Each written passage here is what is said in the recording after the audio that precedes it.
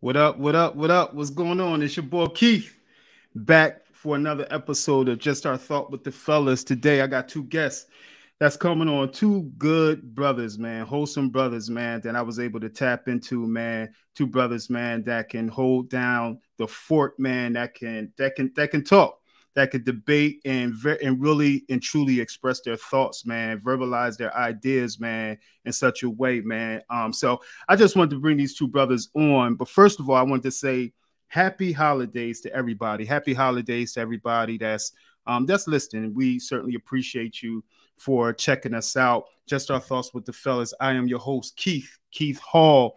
Here we talk about national and local news. We touch on trending topics, culturally relevant news, and some core conversations. You can find us and check us out on Amazon Music, Apple Podcasts, Spotify, all your streaming services. This is truly a conversation for Black men, for our culture, everything about our culture, given some perspectives from Black men, and that you don't hear that much. So we definitely want to make our voice recognized, let you guys hear our voice, and know that we do have some thought and some ideas after whatever is going on in the culture. So we just don't let things go by us. We do have a voice, but we created a platform to speak our voice. And today I got my man Theo Spencer on today. What's going on, Theo? Nothing, man. I'm glad to be amongst the brothers. Theo is a HBCU grad, a Bison himself, and I just wanted to. Would you say? You? My man Theo, man, appreciate you, brother, for joining us. And I got my little big brother on, man. Obatala Sone Beata. What's going on, Oh? What it do, man? What it do? Good evening. Appreciate the chance to be here with two big bros. You feel me? I'm excited to have some conversation. You know what I mean? We go back. Obi, since we both had hair. Yes. He had locks, and I just had like the Gumby, the Bobby Brown joint. Yeah. It goes back. Way back. It goes back. Oh man, yo, and that's the good thing, when I was, and I was coming up with some stuff, I said, man, these two brothers they even know each other. They go back. Theo said, yeah, man. Oh, I remember when he had the locks. Yeah. Oh, wait, hold on. Also a HBCU, one semester. Shout out, one semester at Cheney University. Oh wow. Okay, Well, I'm pretty sure they want their alumni money now that Yeah.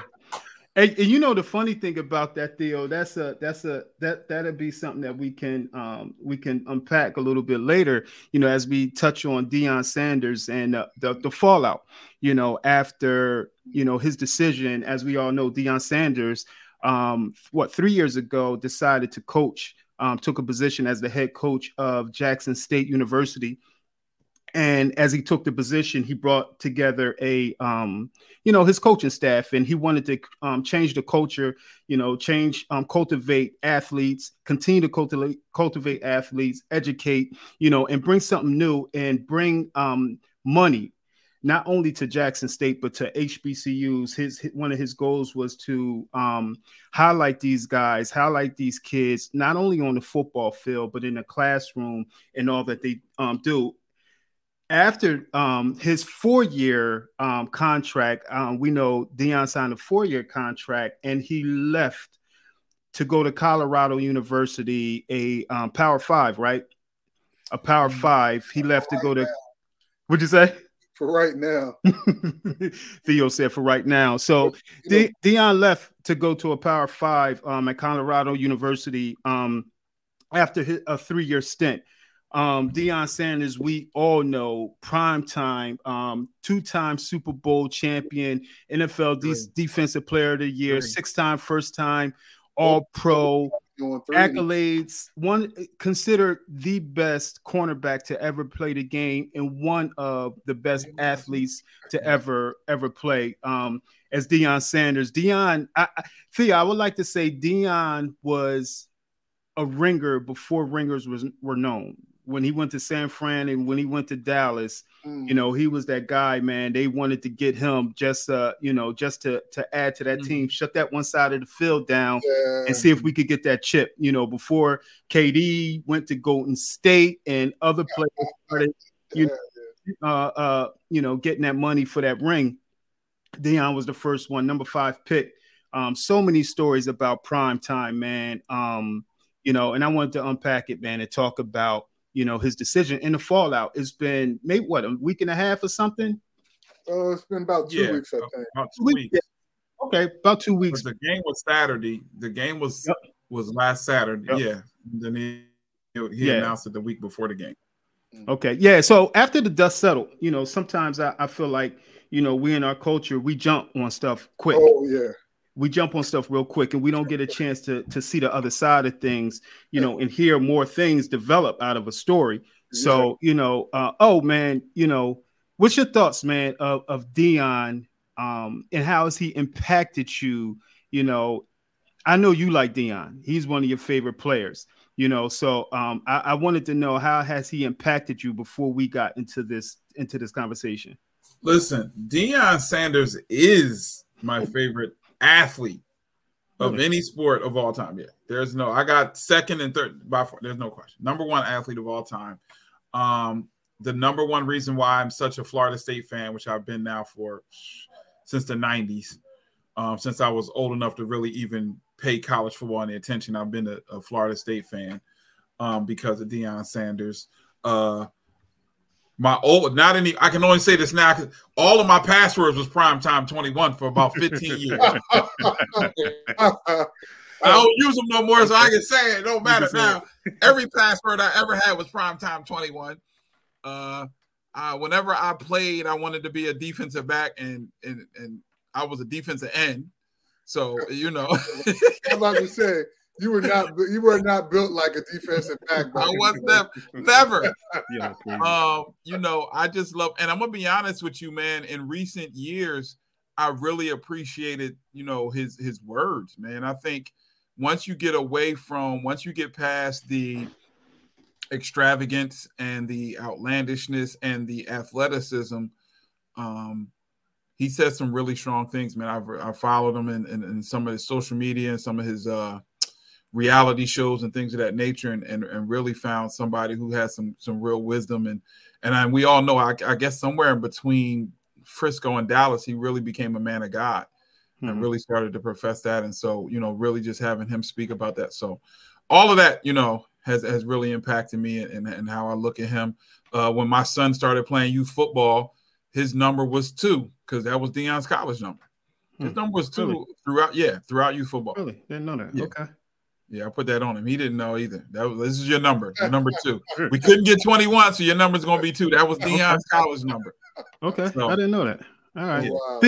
Theo, what's your thoughts, man? What's your thoughts before you know, Deion's career, off the field, on the field? You know, what was your thoughts of him during those times? Really didn't think much. I mean, he's an athlete. I knew who he was. I think once upon a time I had the Deion sneakers because he had those Nike sneakers. I had them.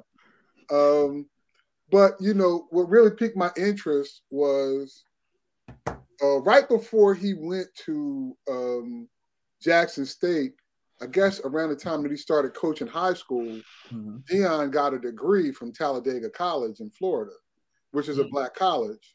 And so that got him on my radar.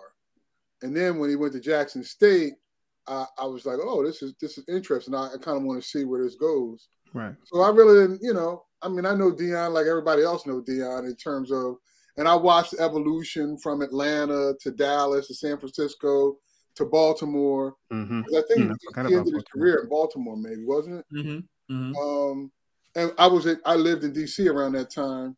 So, you know, I would see him, Shannon Sharp sometimes, come on campus, or you see them at the club type of deal, especially around Howard Homecoming. So, yeah, I was always kind of familiar with him. I really enjoyed some of his stuff on television when he was on NFL Network, him and Michael Irvin. And then, like I said, when I heard that he was going into coaching, that was when I started to really start to pay attention. But I'm pretty sure, and I don't think that you did this on purpose, but I'm pretty sure Obi and I have different views. Because I agree with you. Sometimes in our culture, we jump out and speak too soon. Absolutely. Without really context and perspective. And I think a lot of people in this Deion thing have jumped out without a lot of context and perspective. And their view on what he's done and his impact on Black colleges, it kind of skews along with that. So if you were one of them ones that jumped out without a context, you thought he was the greatest thing since sliced bread, and he did, you know, all these great things. Me, I think the jury's out. I think you got to wait a few years, but I feel like he probably did more to hurt the university than he did to help. Okay. And where would you? What's your thoughts on that? In terms of how he would hurt the university more than helping? Are you talking about taking the job initially or his departure? I think when he departed, I think it hurt the university. Full disclosure, I lived in Jackson for a brief bit of time. I have friends that have connections because they went to Jackson State and that sort of thing. You know, there were some. So I think one of the things that gets a little bit off is, like, he was there for 3 years, but they're really counting 1 year twice, because he came in 2020, and then in 2021 they basically played, you know, what constituted the 2020 season in the spring. And then they so basically he really, in terms of football, had only been there 2 years. Mm-hmm. And in that first season, that was like COVID, we got to get this out of the way. Right. And they were like 2-5 or something, like 1-4 or something like that. They weren't really that good.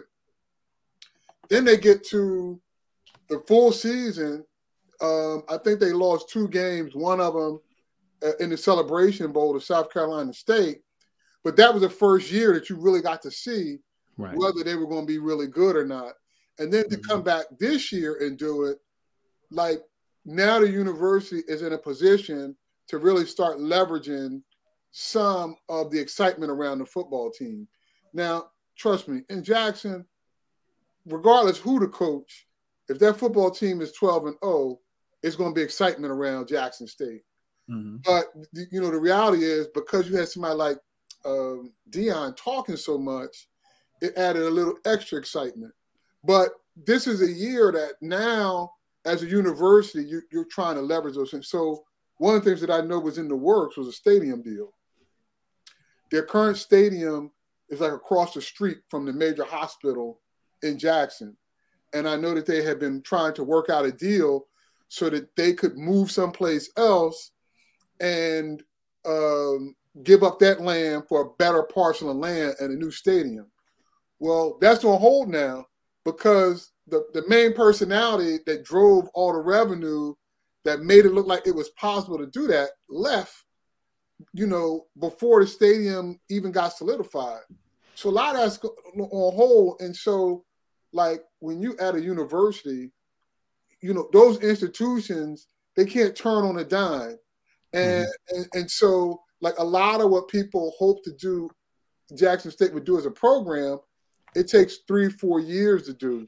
So I don't have a problem with him leaving, but when he left, he put the university in a bind, in my opinion. I heard somebody say, someone that lived in Jackson, he said he didn't have an issue. He said his issue was that the excitement around Jackson. It was just a lot of excitement, added excitement with Deion being there. And he said, you know, he was hurt because, you know, it kind of put like a dark cloud over Jackson State. And this was, you know, I was listening to one of his comments today. Not that homecoming is not going to pack the stadium out still. You know, things will still be, you know, in order in terms of the amount of people that's attending the games. Mm-hmm. But, you know, when he mentioned that, you know, the people that actually live there, you know, so What's your thoughts, man? You know, of Deion, of Primetime, Coach Prime, your favorite player, your favorite athlete of all time that poured into you, all of that. What's your Theo, I had to pour it on him a little bit. First off, because Theo not gonna be the only one. I feel like he keep trying to outdo me with these full disclosures. Full disclosure, I lived in Jackson. Okay. Really? When I was a kid. I lived in Jackson. I forgot about that. When I was a kid, I was young, and Jackson's poor. And I tell people all the time, Mississippi poor is a different level of poor. Now, that was in the early 80s, like young. But I just wanted to point that out. It doesn't really have any relevance. But Theo pointed out you to tie it together, though. Yeah, but Theo he ain't gonna be just talking like he lived in Jackson like that. Like I lived in Jackson too. Okay, but anyway, that's neither. No, so here's my thing. I think there's two things. One, I think there's the impact that he had. And two, I think there's the popularity and what that allowed for. And I think it's unfair to hold somebody responsible for what their popularity brought. And so, for example, if I come to the party and I'm the life of the party and I'm the jokester and everybody's having a good time because I'm here, then I leave the party. It shouldn't be blamed on me that the party is now stale because I left the party. And I feel like, not to say that, I mean, let's be honest. Prior to Deion Sanders is a personality, right? He's a personality above everything. He's a personality. And he was able to utilize his personality to bring resources to Jackson State. He was able to help them get a new field, because I don't know who saw the field, but the field was patchy. It was horrible. He was able to use his personality, his connections, his name to get a field. That's better. He was able to use his connections. He got the team suits. That's better. He was able to use his connections to help get them on TV and his popularity to get them on TV. That's better. And so to me, what he did, and I think what your goal should be, is to leave a place better than when you arrived. And there's no debate that he left the place better than when he arrived.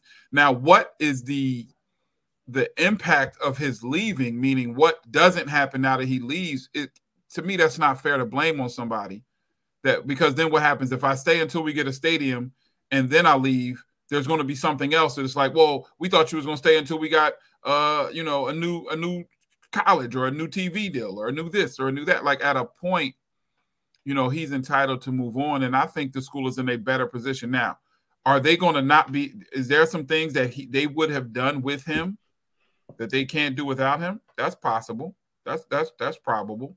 Yes, the next coach doesn't have the cachet that Deion Sanders has. He's not the personality, and none of that has anything to do with the coaching. Of course, we're just talking about the off the field stuff. But I think Deion Sanders did his job, and ironically, I just was listening to. I was doing some research. And he dropped a bombshell that when he and the GM not the right word, the AD talked, the AD asked him for 2 years. He said the AD asked him give me at least 2 years. Yeah, I feel as though this was a beneficial relationship. Okay. I feel like this was a mutually beneficial relationship. That's the word. Okay. I think from what I had discovered, I think people undersell how Deion Sanders benefited out of this. I think a lot of people believe that, like, Jackson State got all the benefit, and old lowly Jackson State was lucky that the reality is, he couldn't get a coaching job anywhere. Like, he did not want to go to Jackson State. But nobody believed that he'd be able to run a program. And Jackson State, in addition to, when we start talking about context, when he went to Jackson State, it was in the aftermath of George Floyd, when a lot of corporations and a lot of media outlets were trying to reckon with how they dealt with black people. Yep, how they're viewed. And so, like, he happened to go at Jackson State at a time when a lot of people were throwing a lot of interest and money to black colleges. So I think he benefited from that as well. So it's like, on the one hand, you can say, oh, well, because of Jackson State, because of Deion Sanders, they got X. But you can also understand that at the time he was there were a lot of people that wanted to give money to something. Right. And because he was one of the loudest mouths, that got fed. So, but I just, my thing that I fall back on is he said that he wanted to make Jackson State a program.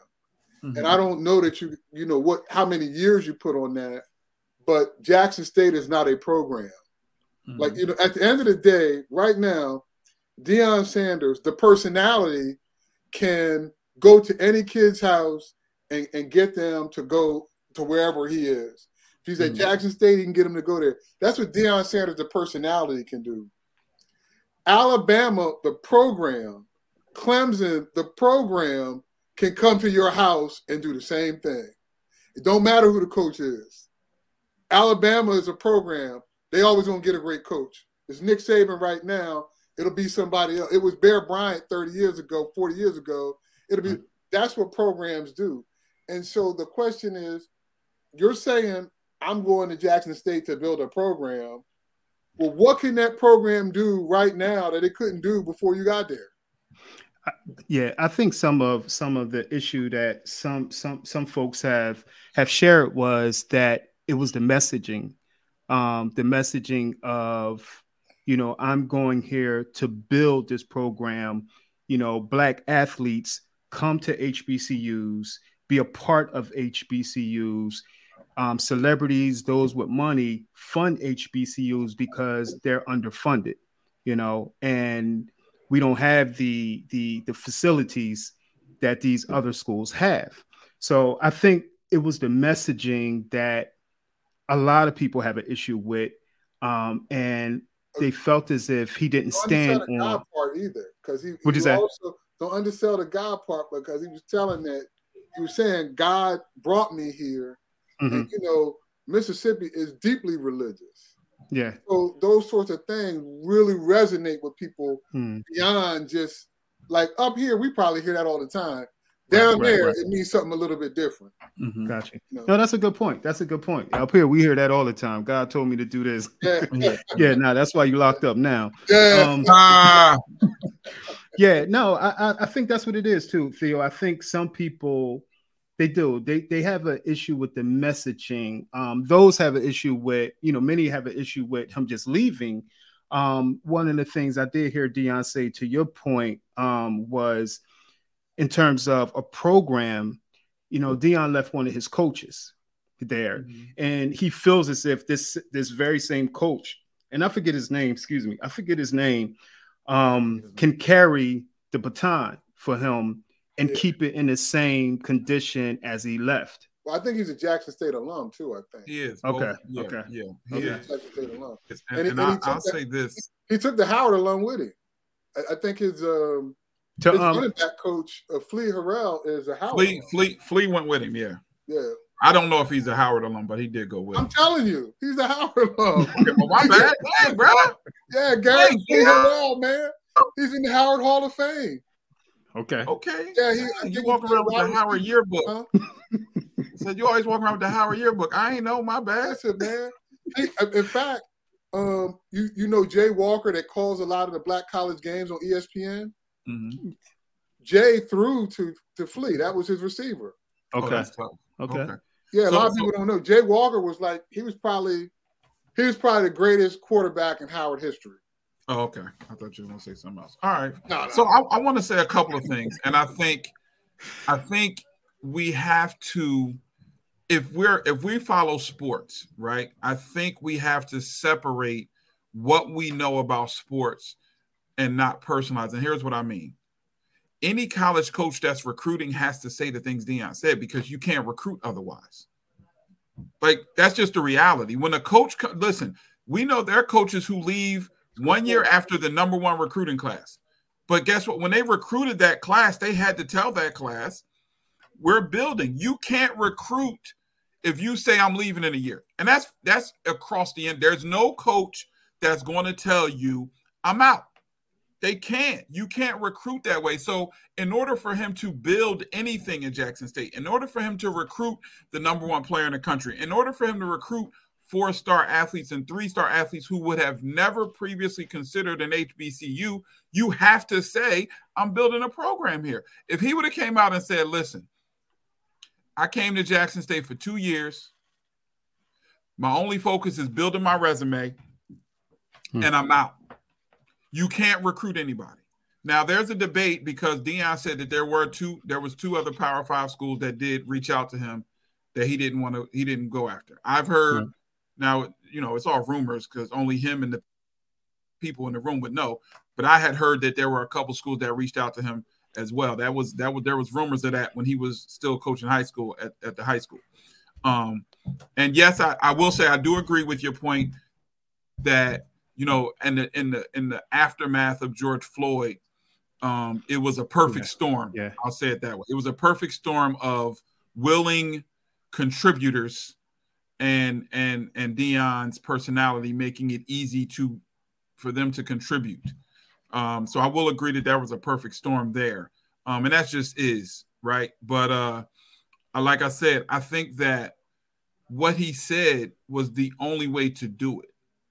And I think sometimes we personalize it as if we're not present, because when you talk about programs, and Alabama's a program and Clemson is a program, well, I think it's very interesting that you point out those schools because they are programs, but they also have the facilities, they also have the resources that Deion Sanders could never get at Jackson State, that he now has available to him at Colorado. Mm-hmm. Because it's tough to build a program, because guess what? I can go in and say I'm going to build a program, and then I get here and I got to find a way to get a field, and I got to find a way to get a weight room, and I've got to feed my players out of my own salary, and I'm giving up some of my money to help fund this project and that project, and then, the city don't have no water, and so we got to put the kids up in a hotel so they can bathe in the therapy pool and things of that nature. So, yeah, you can come in with the best of intentions, but the reality is there's no way to coach college if you're not going to if you're not going to go sit in every recruit's living room and say, I'm building something special down here. I don't disagree with that. But I also, I think that's the other thing that I felt like with Deion.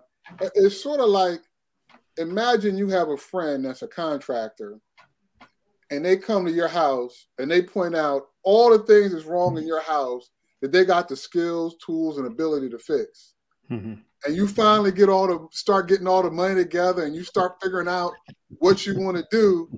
And they're gone. They're done taking their tools. They're going someplace else.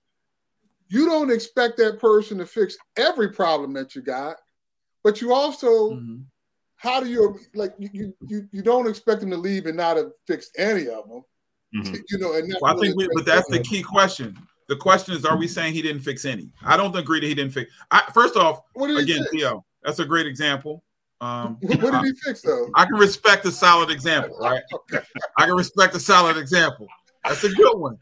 I'm not going to knock it. That was a good example. However, I think there's a disagreement over what he fixed, and I think the larger disagreement is what's the disagreement on what he fixed? Because I think there's different people value what he did differently as opposed to his last. So there's a TV contract in place that brings money. Well, hold on. You got to give me, because I've seen the details of two contracts.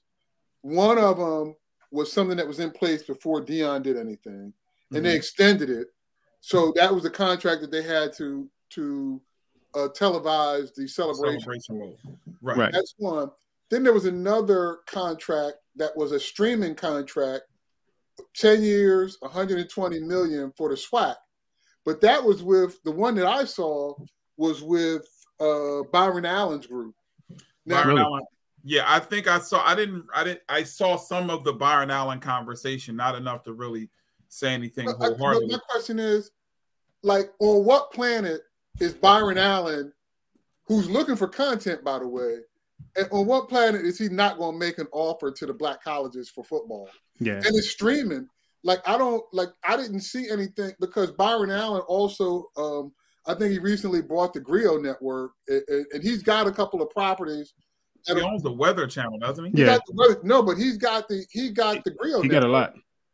Byron Allen is underrated in terms of power moves and wealth as an African American. Nobody knows that Byron Allen is out here busting all these power moves. Byron Allen's a beast. But that's because he's a corny comedian. Yeah. So he was a bad comedian, and I think people stopped paying him attention when he was telling bad jokes. What was that? What did he on? What is it? What was the television show he used to be on in the 80s? Was it a news? One of the major channels? It was like it was one of the major channels. American People or something like that. I forgot the name of it. It used to come on NBC. Okay, I can't remember. I remember Byron Allen from back in the day. Yeah. But it's a streaming deal. It's not a broadcast deal. Oh no. But it's a deal that wasn't there. But are you telling me the SWAC? Are you telling me Byron Allen wouldn't sign a deal with the SWAC if Deion Sanders was there? I'm telling you that Byron Allen signed a deal with the SWAC while Deion Sanders was there. That's all I'm telling you. I'm not telling you. This is what I'm talking about. Theo, I can't tell you that he wouldn't have. I'm telling you, listen, I'm not telling you that he wouldn't have. I'm just telling you it happened when it happened. But also, listen, Jackson State was on ESPN. Wait, hold on. So Jackson State was on ESPN. Agreed. Right? Most of their games, if not all their games, is on ESPN. And by Jackson State being on ESPN, that means he was able to get one SWAC school on ESPN a week. Right? One SWAC school was able to get on ESPN a week by default of playing. By being the opponent. Right, by being the opponent. That means that was increased exposure that was not happening prior to Deion. That means increased revenue that was not happening prior to Deion. Like, those are measurable facts. Now, I'm not saying that makes him the greatest in it, but those are measurable facts of him improving. We know that he was able to utilize his resources, and I'm not debating that Walmart was in a giving mood, but he got the new field, right? Jackson State got the new field. Deion was able to use his relationship with Under Armour to give Jackson State brand new uniforms for the entire university. Yeah. The whole school got new Under Armour uniforms when he came on. Every sport got new Under Armour uniforms as a result of him, directly and specifically. Those are all benefits. Yeah, but again, it's like, you know, Howard, I love Howard to death. We are not a sports school. We have a deal in place with the Jordan brand that did the same thing. You do now. So yeah. I can't attribute what frustrates me a little bit is because people don't generally pay attention to HBCUs, they don't necessarily recognize all these things that HBCUs are doing and how they're involved. And already have had. Right.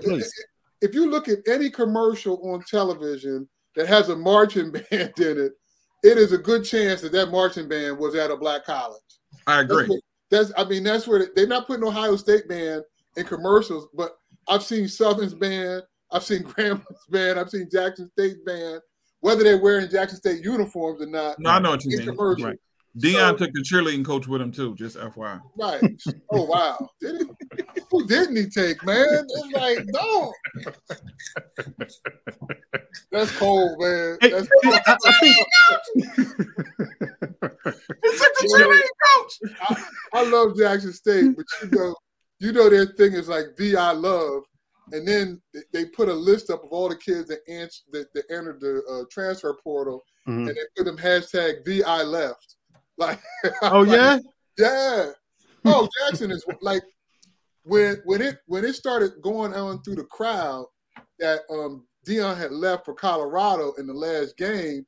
They put on this blues song that was One Monkey Don't Stop No Show. And they were singing him out as he was leaving. Yeah. And he walked off that was we know that was hurt. That was hurtness. That was hurt feelings. I think, listen, the people of Jackson, I'm not going to look at them. I'm not going to include them in any conversation because they're too close to the fire. They're too close to it. The impact to them is too personal, right? I think it's a lot like when LeBron left Cleveland. Like the people of Cleveland were too impacted directly to get caught up in their response. My issue is, or my thing is with the people that are outside of Jackson that have the same level of outrage. Like now all of a sudden they're impacted and they're not, especially considering, and you just said it. The reality is most people were not paying attention to HBCU football prior to Deion Sanders. They were paying HBCU, period. HBCU, period. I don't think that's. Yeah, most people. I'm not saying, Theo, you are clearly all in. But I'm saying most people, I would argue, and most college sports fans, most people in general are not paying HBCUs as much attention. There's two things, though. There is paying attention. So, like nobody's paying attention to Howard, but Howard was on television this year in terms of football. You know, so I think, like, there's a difference between whether you'll watch or not and whether it's on television, period. And what I'm telling you is there's a lot more black college stuff on ESPN and on Fox than what you think. Lincoln was on. They played Seton Hall. Oh, yeah, they played Seton Hall. I agree. I'm just saying I don't think most people are paying attention to it. I'm not debating that they're on. I'm not. I mean, Howard, like I know Jordan Howard has the Jordan brand, and that was a big deal, right? Howard is clearly and even, let's be honest, even in HBCUs, as with anything, there's levels, right? And I'm not talking about the school. I'm not talking about the quality of the school. I'm not getting into any of that.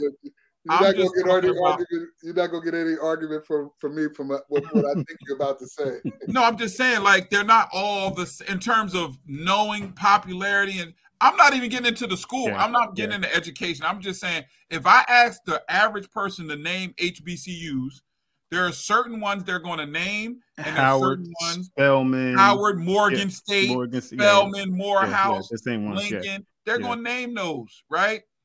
Hampton, right? They're going to name those, and then they're going to get stuck.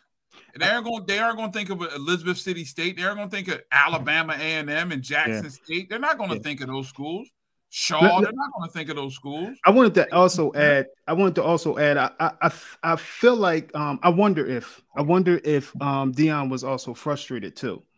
You know, when I listened to one of his, I listened to him and he was talking about. He did an interview with Shannon Sharp and he was talking about money. 3 games. HBCU grad too. Yeah, Shannon's definitely an HBCU grad. Yep. He was talking about the money. Yeah, yep. Savannah State. I wanted to go to Savannah State. Yeah. I did. I applied and everything. I got accepted. I wanted to go there so bad. So one of his points was when they have these 3 games a year against these big schools, and the money, which it could add up to about 1.5 million, does not go back to the school. It wasn't that high though. Now that's what he was saying. For all 3 games, he's getting like 1.5 million. Yeah. What happened was, so the FCS, which is what we used to call Division 1 AA, which is what HBCUs fall under. FBS or Division 1. The big schools used to always schedule a couple of the FCS schools, but they would pay them to come to them, right? Because they would make more money on a home game because, especially now they have their own networks, they have their own stadium, blah, blah, blah, blah. Right. So what Deion was saying, and again, this is a conversation of trying to change for everybody. He said, listen, why don't we come together and establish a minimum across the board? Because I forget the school he talked about, but he said they went out to play UCLA. He said, and they got paid $500,000, $500,000. And he talked about between the flight, the expenses, the expenses, right? All the expenses that they probably either broke even or lost money on it.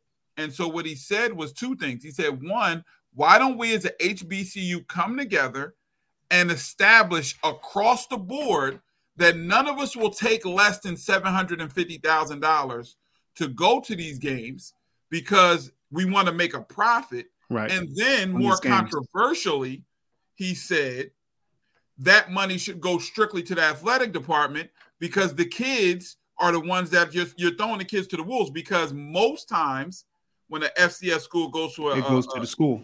It's getting but the kids are the ones getting blown out. Now you have the occasional, oh my God, I can't believe they won. But for the most part, who did that? You know who one of them, oh my God, they won was? Who? Howard University, brother. Howard University, go ahead, man. I'm not teeing up nothing else for you to go ahead with your next. But anyway, no, I didn't know that though. I thought you was gonna say I thought Jacksonville State had done it one year. No, Jacksonville State's not a black college. No, that's Bethune. I thought Bethune had done it. I don't know. Howard beat UNLV in Vegas. Basketball? Football. No, football. Yeah. I didn't know that. In fact, the coach ended up leaving Howard, I think, the next year. He's the coach of William and Mary. They were like 13-0 this year. And the quarterback of that team was Cam Newton's younger brother. Oh, wow. That's crazy. Yeah, Cam Newton's younger brother played quarterback at Howard for 3 years, graduated, then entered the transfer portal. I got to get my drops out. Theo is dropping Howard. All the Howard stuff. But but so like I was saying, so Deion's conversation was, since the kids are the ones getting blown out, they're losing 30 and 40 and 50 to 0, that the money should come to them. So again, his conversation was, let's come together. Let's establish something so that we all benefit. Now, he said, if you want to get more, but we should establish a common baseline that says, we're not coming for less than $750. Now we can make a profit. Again, trying to create positive change across the board. When Deion was the one who said, how come these kids can't get their names on the back of their uniforms? You don't think they mom and them want to see their name? That benefited the whole SWAC. He even said, I'll pay the $5 a jersey, which is how much it costs. In youth football, for the record, extra $5 when we used to have to pay for that, to put their names on their back. Like, these are things that he came in. So I think the one thing I will say this, my last point on this topic, I think Deion Sanders thus far has done a very good job of avoiding the negative conversations, because there are rumors that there were some funny arrangements with the money.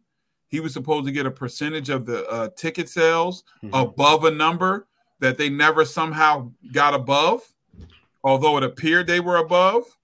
Like, it looked like it was 10 people in the room, and you said, if we get above 8, you're going to give me money. And I counted 10, but you saying it was really 7.5. And so there's a lot of that's kind of under the table that's not really being brought out. And I think in his mind, at this point, it's water under the bridge. But I just want to say, I think that organization, I guess the university, I do feel bears some fault, and I think the SWAC as a whole bears some fault. Well, let me just say, one of the things that and I'm not saying one is better than another, but there is a philosophical difference that HBCUs have around athletics that predominantly white schools don't have. And so, like, basically at a black college, the athletics program is an extension of the academic program, and it's sort of viewed that way. And I think that the things that a Deion Sanders may not understand, because that's not really his orientation, coming from a Florida State, like, they're not going to change from thinking of things through an academic focus just because he came. It takes some time. And, so I'll give you a good example. So Jay Walker, he was our best quarterback, and he graduates. And then we get this guy by the name of Ted White. Ted gets hurt his first year, and this guy by the name of Pep Hamilton takes over. And, that season's a wash. The reason I mentioned, though, got another Howard drop in there. Ted and Pep are the offensive coordinator and the quarterback's coach of the Houston Texans. Right, I know Pep. Okay. I've heard Pep's name. Yeah. As soon as you said that name, it rung a bell. Yeah, Pep was like 2 or 3 years ahead of me at Howard. But so that next year, when Ted really was going to get a chance to play, the university couldn't put a schedule together to even showcase him, because the athletic department basically functions as an academic unit. And so when they put the first schedule together, it had to go to the dean of student affairs and it had to go all the way up to the president. Most white schools do not function like that. You know, the athletic department has the ability to basically make the schedule, and if they screw it up in some way, they're going to get fired. But other than that, it's like the athletics department runs as like its own autonomous unit. Black colleges do not function that way. And Deion Sanders would have had to stay a little bit longer, and there would have been a little bit more pressure on Jackson State to try to do it like that. And my personal feeling is, hey, at the point that you get a Deion Sanders out of Jackson State, these are the things that you guys got to do. Like you know, that's it. I got a question. You know, some of the comments, you know, after Deion's decision to leave and go to Colorado, you know, one of those, the word sellout stood out to me, you know, and whether it was mixed messaging, whether Deion changed his mind, whether he should just go ahead and we need to build our own, it was sellout, you know, is what I heard. And I don't think Deion responded much to it. But for me, my question is, why do we Black people, why do in our culture, soon as someone makes a decision, whether it was for him, he got frustrated, he was time to go, or he was being selfish, why in most situations we're ready to cancel and we're saying a sellout? Because most people will probably do the same thing. Yeah, I have a lot of problems with what he did, but I don't think he's a sellout. Mm-hmm. You know, I just think that if he was true to his word, he would have left one thing I felt like there was an air that he did not give respect to Black colleges coming in. And when he talked about the program, you know, building a program, I felt like he should have left a certain way. But I don't think he's a sellout. Now, okay. I feel like he didn't live up to some of the things that he said. Right, but right. I think I don't know. You know, if I could figure out our culture at different times, man, I'd have a lot of money, man. I'd use that power for good, not evil. But, you know, it's like, you know, I feel like on so many issues now, people feel like they got to be on one side or the other. Right. And like there is a middle lane where, I don't necessarily like what he did, but I don't think he's a sellout. Right. You know, I'm in that middle lane where I don't necessarily like what he did, but I can also be critical and understand why he did it, you know. But it's just like, you know, if I say, oh, I think he's going to have a difficult time in the Pac-10, oh, you a hater. Well, no, that's reality, because he's going to the worst team in the Pac-10. And on top of that, two of the main reasons why people even go to the Pac-10 are leaving for the Big Ten in 2024. So, you know, I can't. And I think that sometimes that, you know, and there's a lot of situations when celebrities, you know, are making a decision and those aren't, and some people aren't in agreement with that decision, they're canceled and there's a sellout. And for me, I don't get that part in our culture. And for me, it's like you said, where's the middle ground? Where's the middle ground to be able to not just be on this side or have to be on one or the other side? Where's the middle ground where I can say, you know what, let me be able to look at both sides and see what makes most sense. I think that, and you know, as a people, I think part of the sellout thing comes from a very flawed thought process that embraces and unfortunately celebrates struggle, right? We validate struggle as somehow that's better or more black or more real because you struggled. And so it becomes a sellout the moment because you did something that was better for you. But no, if you was real, you would have stayed at Jackson State. You would have got paid $500,000 a year or $1 million a year. You would have had to have your coaches making fractions of that. You would have struggled with what Theo just talked about in terms of the athletic department and the view of the athletic department in lieu of the education department. If that's what you would have done if you were real, if you was really one of us, you would have stayed down in the mud with us. And you would have got it out the mud. Right. Yeah, but that's dumb and that's stupid. And it's very flawed to think that because, you know, you look at the situation this dude was making, and my understanding was the last offer from Jackson State, which was made literally like as he's walking out the door, was $1 million salary, but he got to pay his coaches. And so at that point, it's, well, you can get $1 million, and basically depending on how much you don't give your coaches is what you have left. You have Colorado is giving this man a basically $5 million that they have to find. Right. Well, they ain't going to have no problem finding. They have $5 million contract and a $5 million coaching budget.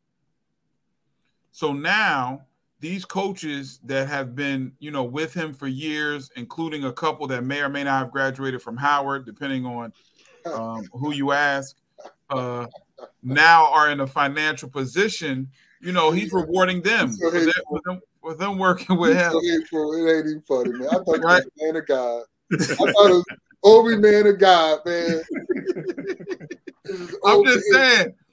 He's looking out for them, man. And I think we have to be able to appreciate, you know, I think you have to be able to appreciate that, you know, that he did all of those things and he was able to do all those things, right? We're able to appreciate that. Yeah, I look from a business move, I get it.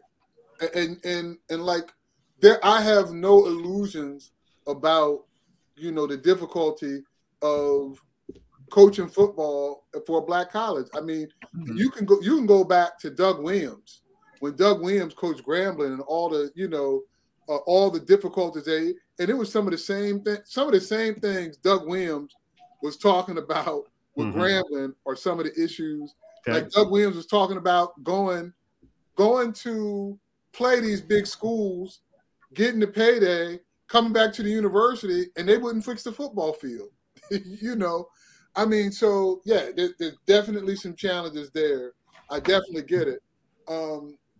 You know, but again, I feel like this is a good conversation because I think we are sensibly bringing out some of the pros and cons of everything versus, oh, you know, he's the greatest thing since sliced bread. and how dare you say anything? But, you know, like I got some crazy hate because it was just like, because I posted something on Facebook. I was just happy that the MEAC, the conference that represents the school where I was, beat them 2 years in a row. Because Deion came in with all this bluster and like, oh, I get in the top recruiting class and waxing everybody. It was a sense of satisfaction. Oh yeah. And he had to eat some humble pie because he got busted by the MEAC twice. So that's really what I was just like, hey, look, he got busted by the MEAC. People took that into like Theo, let me cut in for a second. I'm gonna read what Theo wrote, if that's okay. I'm gonna read what Theo wrote for the record, and I want to be clear. Would you say for the record? And I'm gonna be clear. Theo wrote he loves Jackson State, and as he shared with us, he's lived there in Jackson, Mississippi for a brief time. He has nothing but love and respect for his Mississippi people. He also wrote, as far as Deion Sanders and the way he ended his time at the school, nah, son. If you didn't go to a black school, you don't have to understand. Merry Christmas. He added, I ordinarily would have rooted for JSU, but Deion needed that L to teach him some humility and respect for all the other coaches at black colleges that want to be there. I hope the two I didn't see this part. I hope the two losses the MEAC hung on him, haunt him forever. See, that's what I'm talking about. Now, see, here's what I'm saying. First off, let me say two things. I'm okay. Theo, see, here's my thing, right? Here's my thing. When a person tells you, right, certain things, to me, I give a little more understanding, right? So when you say, like, I grew up in North Carolina, I'm a UNC fan, and then we get into a conversation about Duke, and you say something crazy to the left, I give you a little room because it's like, I know this is coming from a different place than the average person, right? Most people ain't like, yo. So I get Theo coming from Howard University and a MEAC school. I understand that. Living in Jackson, yeah. Right, who lived in Jackson, but represents Howard to the end. And, you know, he has it tattooed, I'm sure, somewhere at HU. But so I understand that. But I want to, the one thing and this is an issue I had in terms of the reception of the other coaches. And this is what I didn't get. And this goes back to the way we are as people. I really feel as though that these coaches, the coaches in the HBCU, and more the SWAC than the MEAC, because he's in the SWAC and not the MEAC, but still, as a general, they're all still HBCU coaches because most people don't even know it's a SWAC and a MEAC, right? I feel as though they could have done a much better job of embracing and appreciating the benefits of a Deion Sanders coming in, and then subsequently an Eddie George coming in, and what that does to the overall. So I give you this example. It's almost Hugh like Jackson too.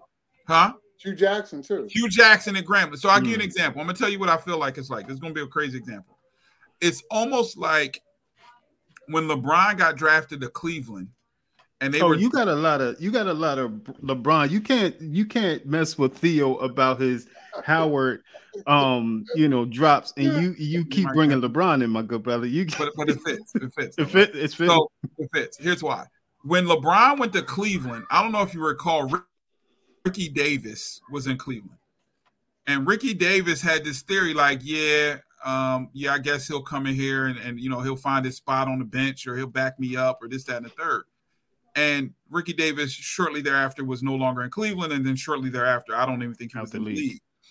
If he would have embraced the possibilities of playing with him, he could have lasted definitely much longer in Cleveland, and then therefore definitely much longer in the league. And I feel like if the coaches in the SWAC specifically, but HBCU as a whole, if they were more open to appreciating him, as opposed to, and we do this, shunning him because he wasn't one of them, right? He didn't come up through the system. He didn't go to an HBCU. I don't think that's what it is, though. I feel like some of it was that. Now, Deion's Deion, and he doesn't make any. I think it was more Deion being Deion and coming through with an air like, because of me, I'm gonna elevate all of you guys. And you got guys that have been there for a while that go through all sorts of struggles, that know that they are good coaches. Mm-hmm. And so, like, for a lot of the coaches, they're like, you're coming in saying that you all this, but we beat you. South Carolina State, we beat you.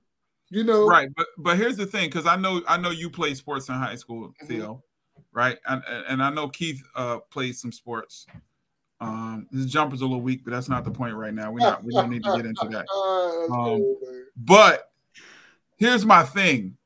At what point do we as just accept that's what athletes, no athlete walks in I don't care who you are. You don't walk in the door quiet. I'm gonna try and see if I can do what I want. No, you're gonna come in like, yo, I'm here to change, I'm here to win. We're gonna be in the championship next year. I'm building, like, that's how you come in the door. Oh, but I'm gonna disagree with you, because he was saying it was about the kids. And the air. The air is how you get the kids. Is recruiting not about being? You talking about recruiting? You talking about going to someone's house? But here's the thing: everything's recruiting in college sports. Everything's recruiting, because recruiting is how you do. And there's nothing in college without recruiting. The reason Alabama and Clemson and Georgia is because they recruit. So guess what? Every conversation, especially now where everything's on social media, every conversation is a recruiting conversation. So, yeah, I got to come in and say I'm building something because guess what? I'm trying to convince people to come to Jackson State in the poorest state in the country with the longest history of blatant, violent racism in the country. And I'm trying to convince Black people to come to a school that I would argue most people did not know existed, let alone whether or not it was an HBCU. Because this ain't back in the day when HBCUs were more known and popular and so forth and so on, when we couldn't get into other schools. So if I'm doing all of that, I gotta come in that way. I got to. That's the only way I can get the number one recruit in the country. The only way I can get 4-star receivers to come here is to come in that way. But if you're a college coach, that if to me, it would have been so much more productive. Would it have kept him there? I don't think so. I don't know.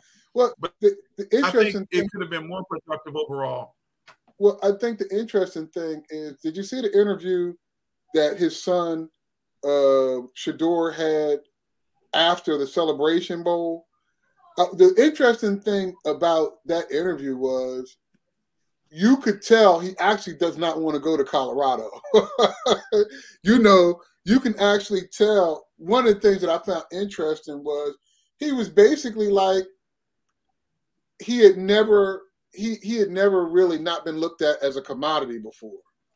And Jackson State was like the first place that he was where he could be actually around his people and actually be cool. And so it was interesting because a lot of the things that people were saying about the crime and all this other stuff, Shedeur was like, I don't know what people are talking about. Well, the cars did get broken into. But he was basically saying like, yo, we could walk around the community. We could be with the kids. We could actually be students. We actually could chill and relate with people in a way. He was like, yo, I basically went to a white school all my life. Yeah. So this is the first time that I was really able. And so he was like, yo, I have nothing but love for Jackson State. And he would, so, and that's the other part of this is, that I find interesting. We talk about recruiting. I'm with you. Well, we talk about recruiting, but I think that's the thing that irritated me the most about a lot of Deion. Black colleges don't recruit these 4- and 5-star athletes because those 4- and 5-star athletes have people throwing so many more resources than Black colleges can throw.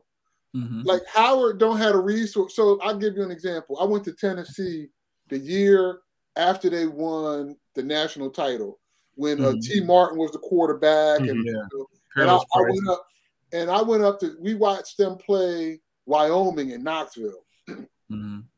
That week, this might have been in September. It was early in the season. It might have been the first weekend in September. That weekend, they literally had 100 recruits on Tennessee's campus. And like Knoxville is not like, it's not like Philly or flying into Atlanta or flying in, like Knoxville, you fly into Chattanooga and you still got like a 2-hour, hour and a half drive to the campus. Tennessee can do that. Jackson State cannot do that. So it's not that they don't believe kids will come to that campus and want to go there, but they don't have the money to waste on kids that's also being recruited by this one or that one or this one. And one of the things I will appreciate about Deion is he equalized the playing field in that way.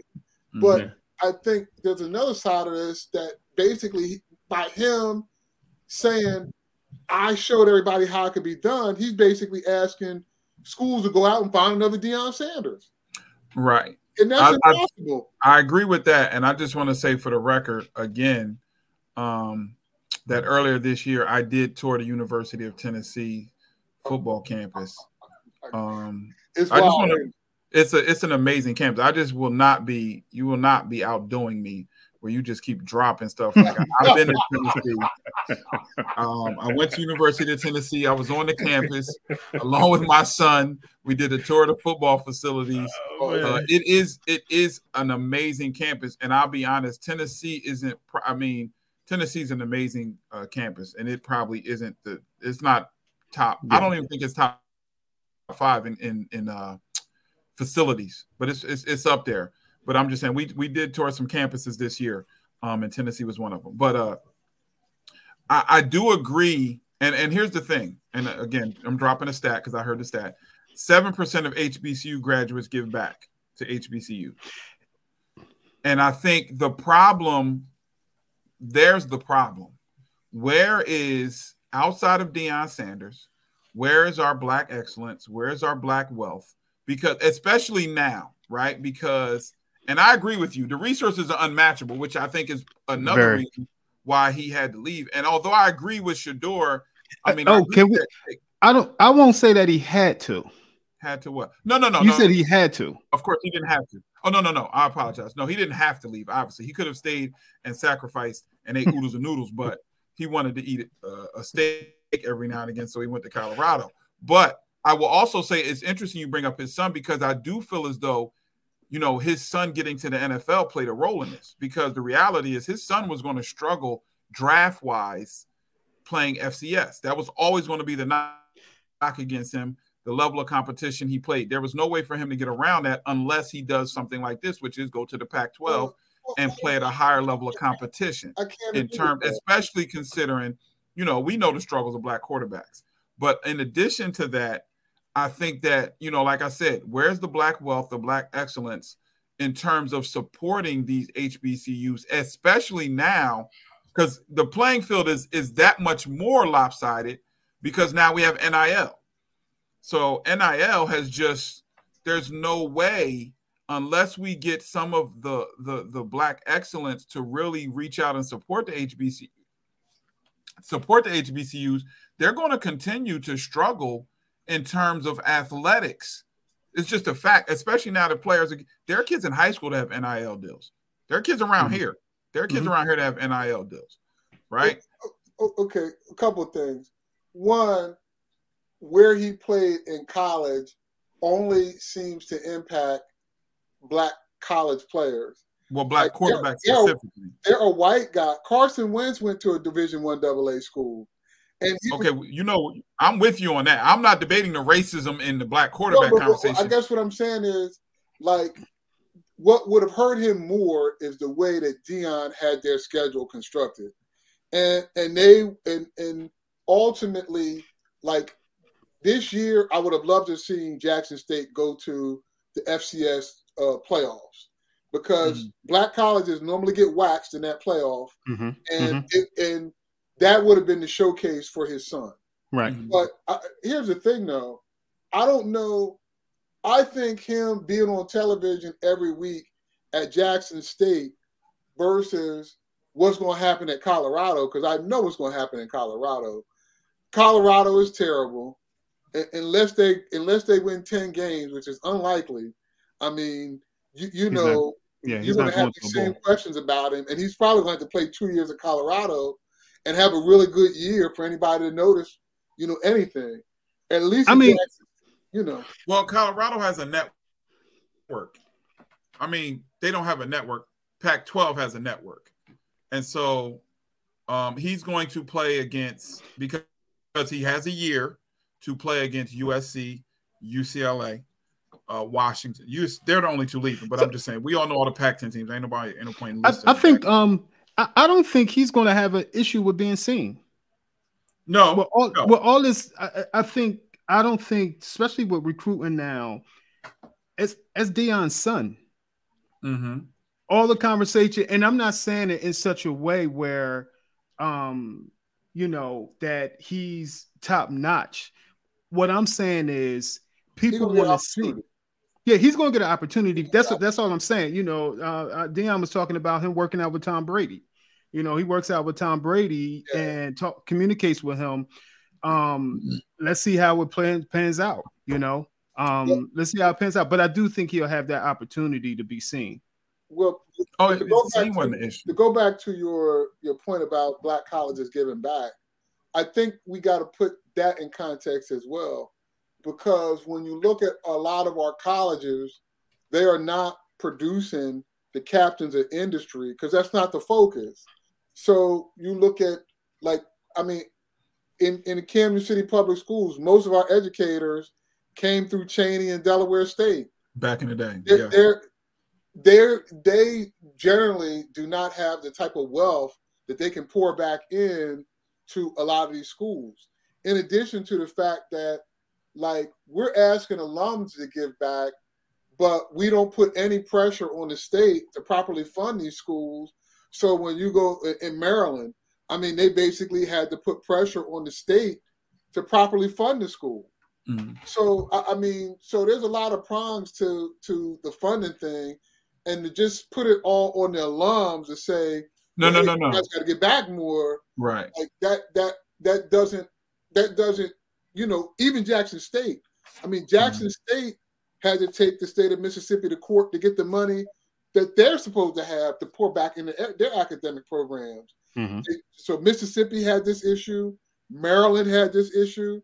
Pennsylvania has this issue now where they had to go back and give money to Cheney and I believe Lincoln. Mm-hmm. So, I mean, I don't know what would happen if these schools were properly funded and they were able to pour resources in the programs that did allow kids to go out and be doctors and lawyers and be those professions that can go back and pour in a lot of money. But here's when I say Black excellence, I did say the stat about the graduate, so I agree with that. You said 7%. But also Black excellence, I mean the Oprahs, the Jay-Z's. I know Diddy gives back to Howard.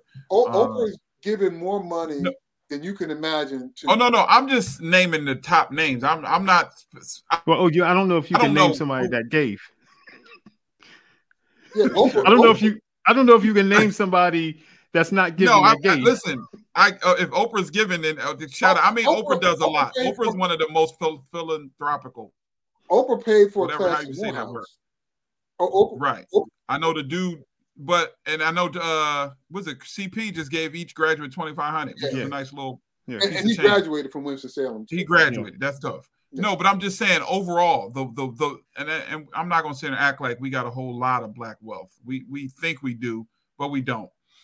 In the grand scheme of wealth, I saw something the other day, earlier today, they were talking about because the Phoenix Suns got sold, and they were talking about how many billionaires in the country, and I think it's like 8 Black billionaires in the country.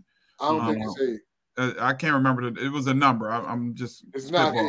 It's like 8 or 9 Black billionaires in the world. Well, okay, but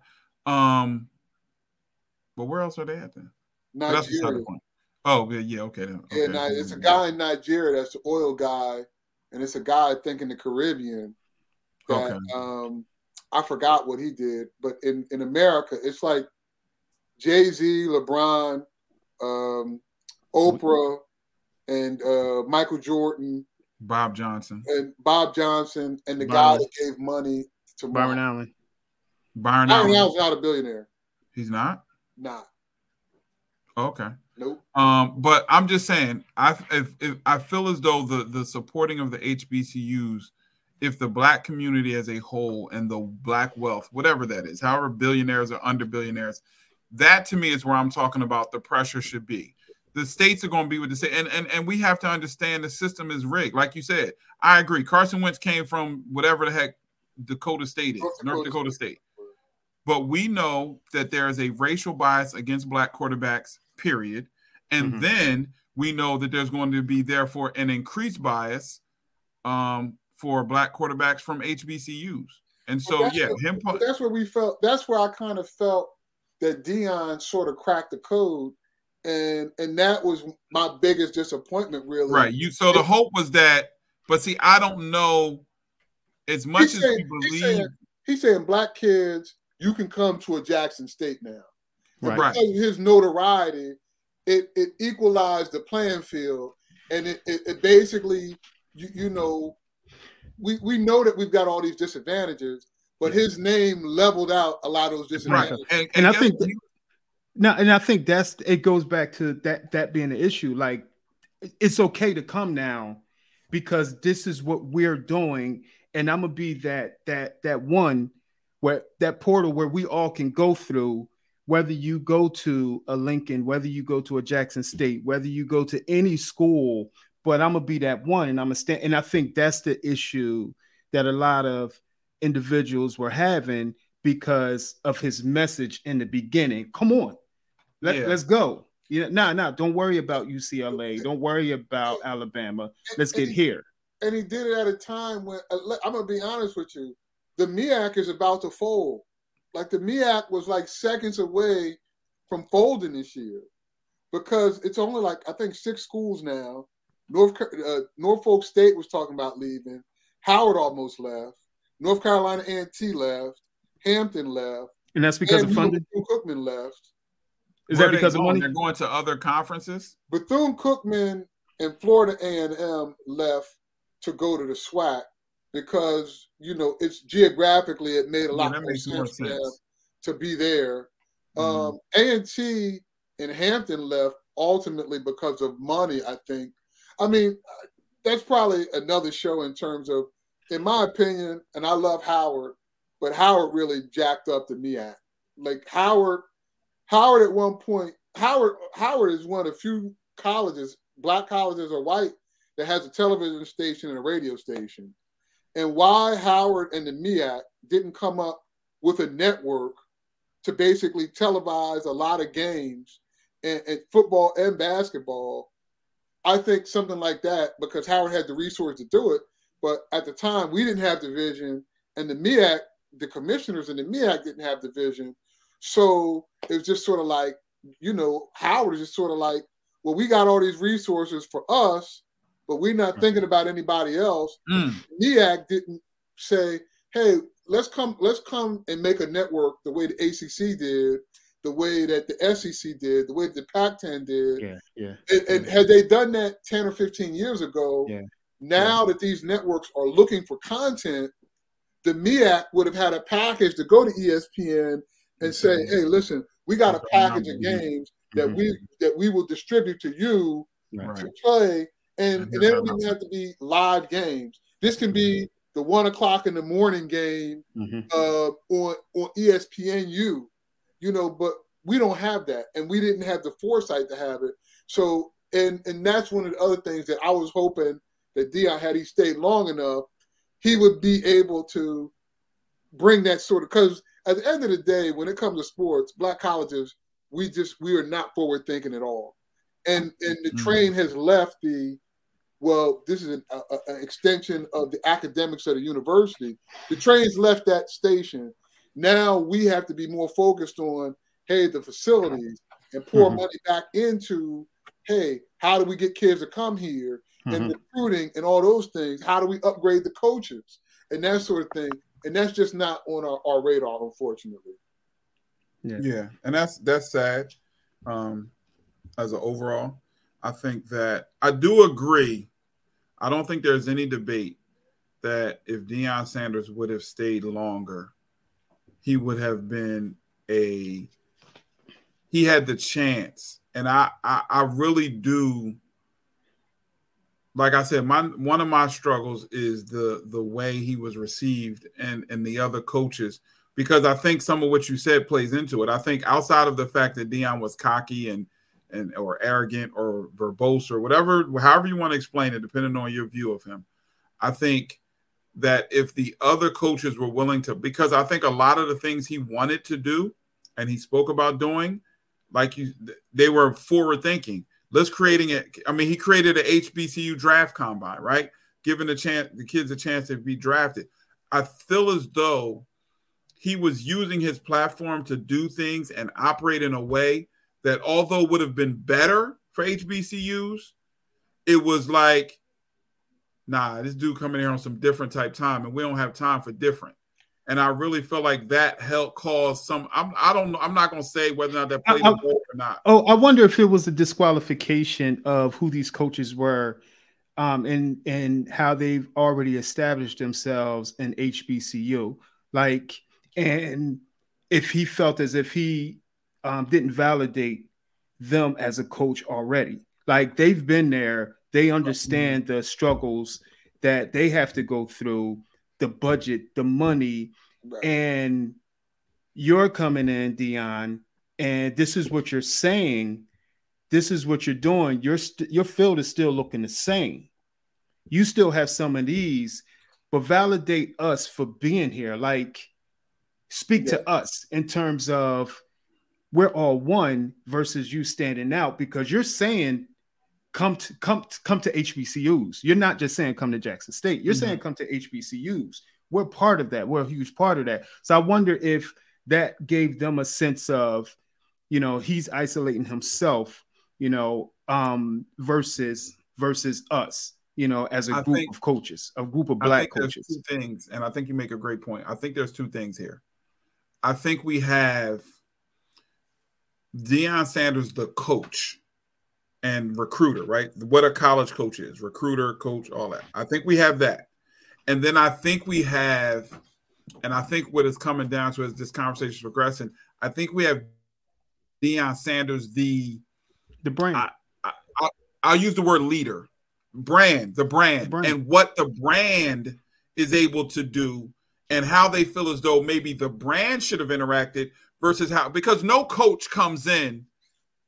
I don't care where you hire a coach. The coach is not coming in doing a whole bunch of talking about the greatness of the other coaches that he now is trying to beat. That just doesn't happen, right? That just doesn't happen. Now, maybe if we get into a specific game week, it's like, yeah, Coach Steele's a good coach. But no coach gets hired and it's like, yo, man, I just want to shout out all the coaches here that are great coaches. No, that doesn't happen, right? And I think the coach recruit was one, and I think people felt like the brand of Deion in terms of pushing up. I feel like people feel like the brand of Deion or the role he was going to play for everybody. I think that side, people feel like he could have gone about it differently, because you've never heard a coach complain about another coach coming in and not giving them credit for being a good coach. It doesn't happen. Yeah. But I think it's the two roles, and I think that it's unfortunately not the right word. I think that it's just the reality of being Deion Sanders. It's just that simple. The reality of being Deion Sanders is that you are viewed as the coach. So everything you said is, come here. I'm building a program. That's coach talk. That's recruit talk. We got to understand that. Right. But I think that some of the other things in terms of, let's all come together and set let's not take less than this money. Let's get jerseys on these kids. Let's do that. Let's bring everybody to HBCUs. I think people felt like that person, that side of the coin, should have been more open and humble, I guess, in terms of his interaction with the coaches. And I feel like the other coaches got into their egos. But I think that's a very difficult place to be in when I'm trying to. I want us to come up, but I still have a duty to the school, my coaching staff, and my players to build a winning program. And you don't build a winning program talking about how great all the coaches that are here were all really great, and I'm just coming to get along. But I think the other part of that was you also, if that's your aim, you don't negotiate that through the media. Like it's like you don't go on 60 Minutes talking about all the things that you want to do for black colleges. Like you had that conversation with the coaches first, and then you become it's sort of like he kind of dropped in, and I think a lot of the resistance from the other coaches had to be like, we want to see how long this guy is here and whether this leopard changes his spots. Yeah. And I think that was more a matter of it. And I feel like when Coach Eddie Robinson Jr. basically said, Deion's not SWAC, I think he was alluding to the fact that, like, hey, this guy doesn't respect his culture. And I don't know whether it's a good thing or bad thing. I think there's probably some parts of the culture that need to be respected, and there's other parts of the culture that if we're going to progress, we got to change. Right. You know, and that's with everything with our folks. And I think that's a very interesting place. Yeah, fellas, any last thoughts, man? Any takeaways from, not just our conversation, just the whole ordeal, when we talk about Coach Prime's aftermath, leaving, HBCUs underfunded, people, those not donating money, and any thoughts when it comes to this type of conversation? I'll let you go first, OJ. Oh, OG. See, this is cold. He won't call you OG now. I know, right?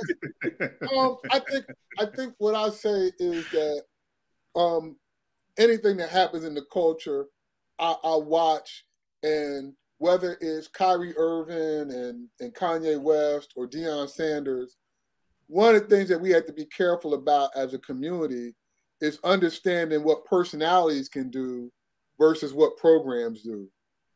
And a lot of times we get wrapped around the personality and don't understand the program is what's going to be there. And I think that's the thing that I think that no matter what side of the coin you fall on with Deion, you always have to keep in mind that, like, what this personality is can come and go. So we got to leverage it to do whatever we needed to do in order to help us build the program. But they're two different things. And I think a lot of times we just keep getting wrapped around all these personalities, and our community move from personality to personality to personality. And that's why a lot of times we don't have anything. And we have to start to say, this personality is good for X.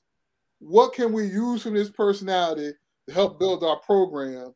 And then when that's done, it was nice. Move on to Colorado, move on to wherever but we got what we needed to build that thing that we're trying to sustain, which is a program. Oh, that was well spoken. I'm gonna say a couple things. Maybe not a couple.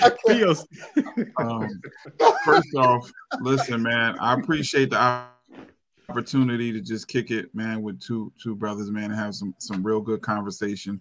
I'm glad we were able to share some thoughts about my favorite athlete of all time. Also, I just want to point out, not to be outdone by Theo, who's been trying to outdo me. Theo, I too wear glasses, so you will not outdo me for being on here with glasses. I just am not letting you outdo me in any way. But that being said, man, I think as a people, man, to me, the biggest thing about this is we've got to really look at the way we view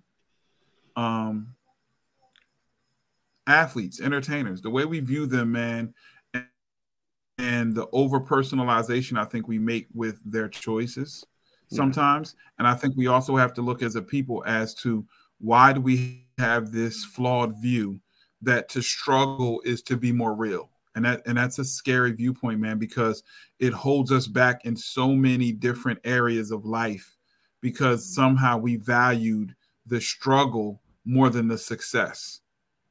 And if we started to focus on the greater success, and that can be in any realm, whether that's with HBCUs, whether that's with sports, whatever that is, if we focused on being successful more than the struggle, if we just made that little switch and changed our focus to that, I think it will help us in so many ways and so many views that we have and how we view our entertainers and the life choices they make. Because oftentimes at the end of the day, what they did was to make a choice for themselves to be more successful. And we should be able to appreciate that. Yeah. I'm never letting you follow me again. I just want to let you know. I just want to let you know. That will not happen. In subsequent discussions with Opatala and Keith. My gosh. I don't care what you got to in your mind to go first, but that's what we on.